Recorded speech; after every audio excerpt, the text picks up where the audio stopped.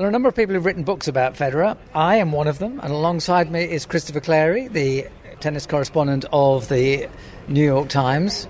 You're another one who's written a book about him. We keep talking about him, even though he's not around. I guess that just testifies to the magnetism of the man. Well, Chris, he's been around a long time now, right? So I think that's the thing, and he's been excellent for a long time. And I think he's fascinated people from the very beginning because of his multiple cultural background and everything else. So I'm sure that's one of the reasons why you wrote about him with your language skills and were connected to him early on. For me, I just felt like everywhere I went in the world, people were really curious about him and very positive about him. And that was something that struck me that was very different than a lot of other athletes who have pockets of support. But Roger was really close to a universal. And so I was really, really interested by exploring that and taking a chance on trying to get something fresh out of all the times I'd interviewed him and been with him over the years. But I know a lot of us have taken a shot at it for sure. One of the things I tried to explore in the latest edition of my biography of him was whether there is something saintly about him. And I shied away from that because I just thought, hang on, he's a human being. Let's not get too into concepts that are down to personal belief. And yet there is something old soul about him, if I can put it that way, which makes people gravitate towards him in a way that they don't necessarily gravitate towards others who have the same body of work. Yeah, I think there's some sort of sense of it's an empty canvas. People want to put what they want on it in some ways. And I think Roger's very aware of that in some ways. I think he's become aware of that over time. And I know a lot of great athletes that I come across get that sense that whatever they're going to do is going to be interpreted through somebody else's prism because of how they see them already, what they've achieved.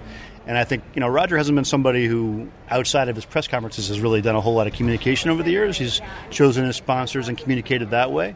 But the fact of it is, I think he's somebody who's very well aware of how he projects in the world now and how much importance he has.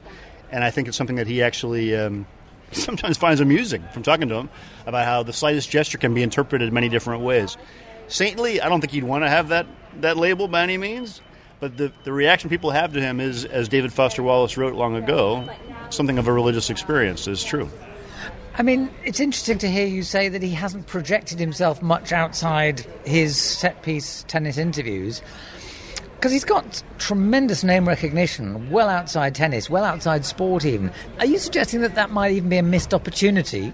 No, I think what I'm saying is I think he has been very visible, but not always so audible outside of his news conferences. He does that kind of in that sort of mode. He hasn't done a whole lot of interviews and sort of long sort of documentaries. He never wrote his own book, for example, things like that. He sort of tried to keep himself, I think, within the context of the tennis world in terms of his communication when he's speaking about the sport.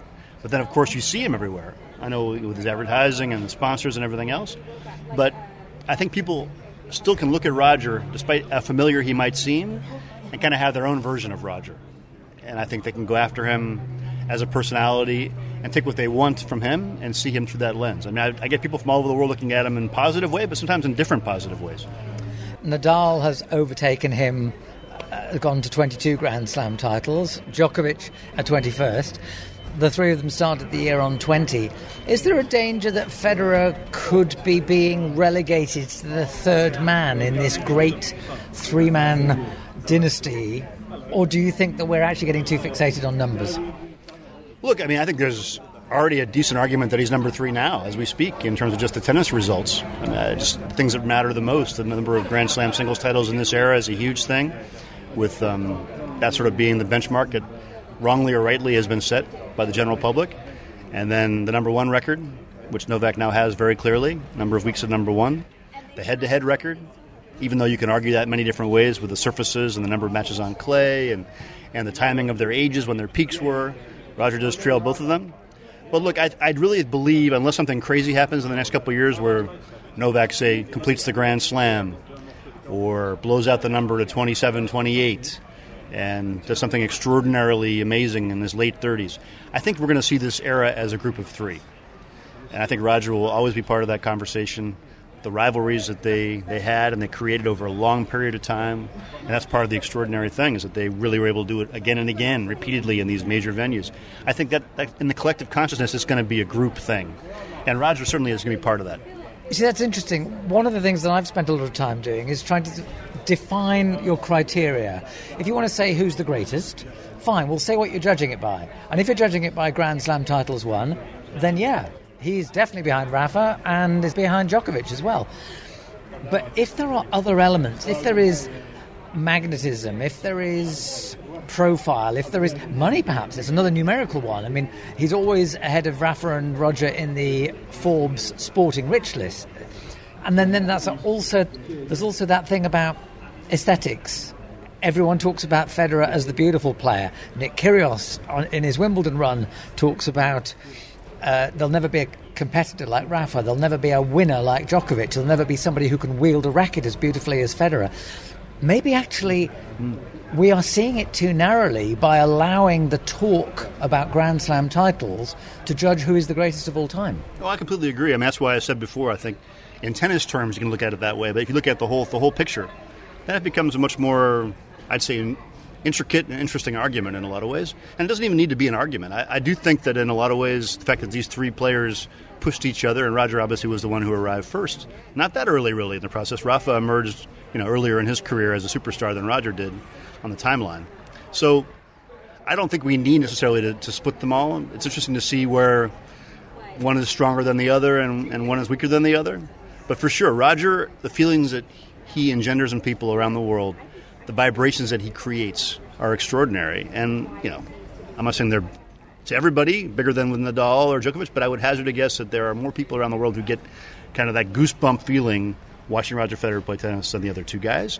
And you could make an argument that he is the most iconic tennis player of this generation. I think there's a good argument for that on the men's side, for sure. If you take the views of marketing executives, sales executives of both TV rights and tickets at tournaments, Federer sells. He is ahead of Djokovic and Nadal in terms of who people will pay to see.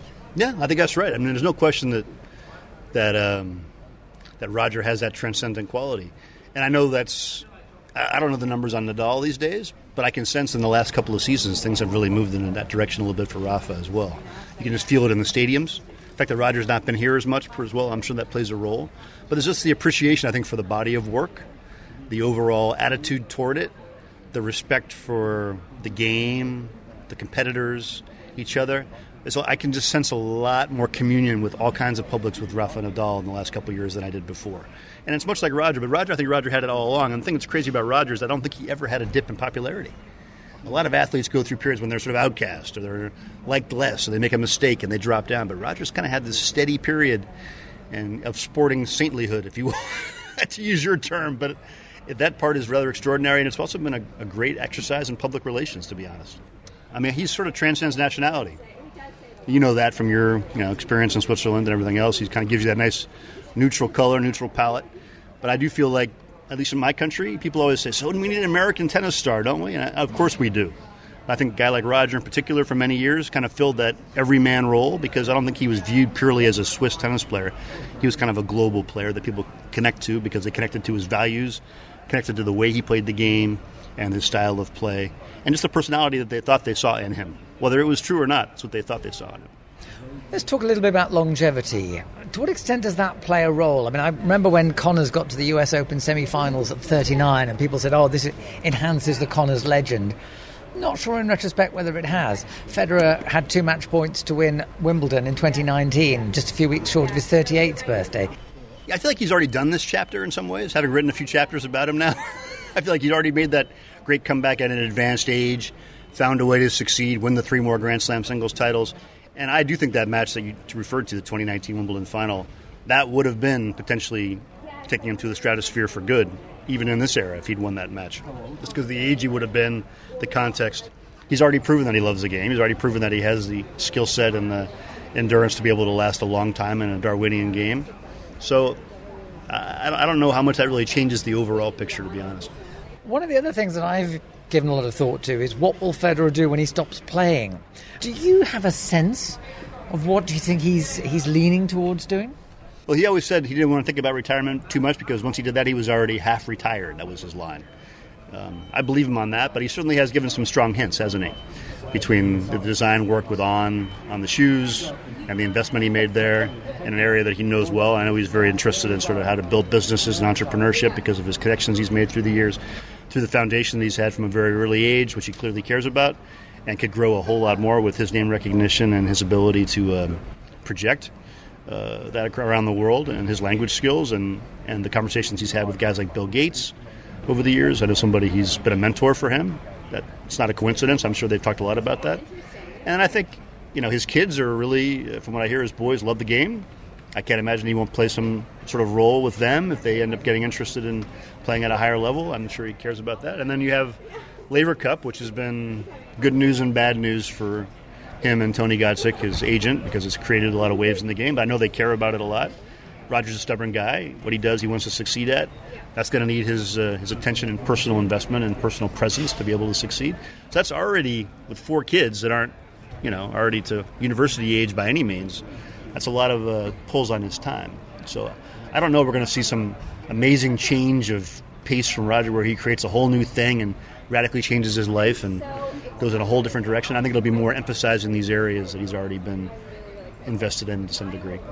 You see, the name recognition, and especially the work he's done in Africa through his foundation, is for me the basis on which he could make so much of his fame. I mean, yes, you're absolutely right. There's an interest in designing running shoes and working with businesses, and which business wouldn't want him as their ambassador in some shape or form? But it's as an ambassador in the developmental sense that I get the sense that he could achieve so much because people would listen to him. He has sway just by being Roger Federer. Yeah, I think he's such a natural extrovert and gets the energy from people and connections, and he's a curious person. I wouldn't say by his own admission not an intellectual person, but he's somebody who picks up a lot from human contact and conversation, and that's how he learns, and he enjoys that more than sitting in front of a university lecture or something like that. So I think he's going to be out in the world making those connections and being part of it. He's never been a very political animal. He's kind of out of tune with this time in some ways that way, which is one of the things I noticed as I was writing the book. I just think about this new era of athletes and how it's so important to project yourself on social media with your views and to be an influencer. And you hear Coco Gauff and Iga Swiatek now chiming in more and more about these socio-political issues. That's not Roger. But you're right. A nice apolitical quality to human development and early education that I think suits him pretty well. I don't see him going out there and advocating for major political causes or running for office, but I think you're right. That would be a great vector for him, and I know it matters a lot to his mother, who he's very close to. I imagine it matters a lot to Mirka because of her background as well, and with the 4 kids. So I think that's a logical thing. But I think whatever it is, I don't see him retreating to the Swiss residences and not being seen much. I think he'll be out there in the world. Looking back on his career, what stands out for you? Could be a tennis memory, could be just something private that you picked up in one of the interviews. What has stood out for you or possibly even surprised you about him? I want you to answer this one too. I will. I think that's only fair if you're getting all this out of me. Having not given you notice, do you want me to answer it first? Go ahead. I don't mind thinking. Well, the thing about one of my early interviews with him, he was 19, and he was talking so confidently, and I played doubles with Severin Luthi, who was his friend and doubles partner, so we had that in common. We connected on that, and we were talking about South Africa because he spent a lot of holidays in South Africa, and he said to me, I said to him, so what do you think of the political situation in South Africa at the moment? And he said, well, I don't know much about the political situation. I mean, obviously I follow the broad developments, but no, I mean, I'm 19, why should I have an opinion on that? And actually, it was a totally fair and logical answer. What struck me about it was he was willing to say that with total confidence at a time when I had assumed he would have an opinion, because he gave that impression of being old beyond his years. He had the confidence, and yet he had that ability that I think is a sign of great knowledge. He had that ability to say, I don't know, with confidence. That stands out, and it's quite early in his career. I don't think he's somebody who's ever, I'm trying to think back on all our time interviews and press, I've never heard him not tell the truth. He doesn't volunteer it all the time, by any means. Doesn't go out of his way to give you the information. But if you ask him a question, I think, in my experience, you get a straight answer. And that, considering how many interviews people like me have done with him over the years and how many news conferences he's done, that's a pretty nice, clean sheet.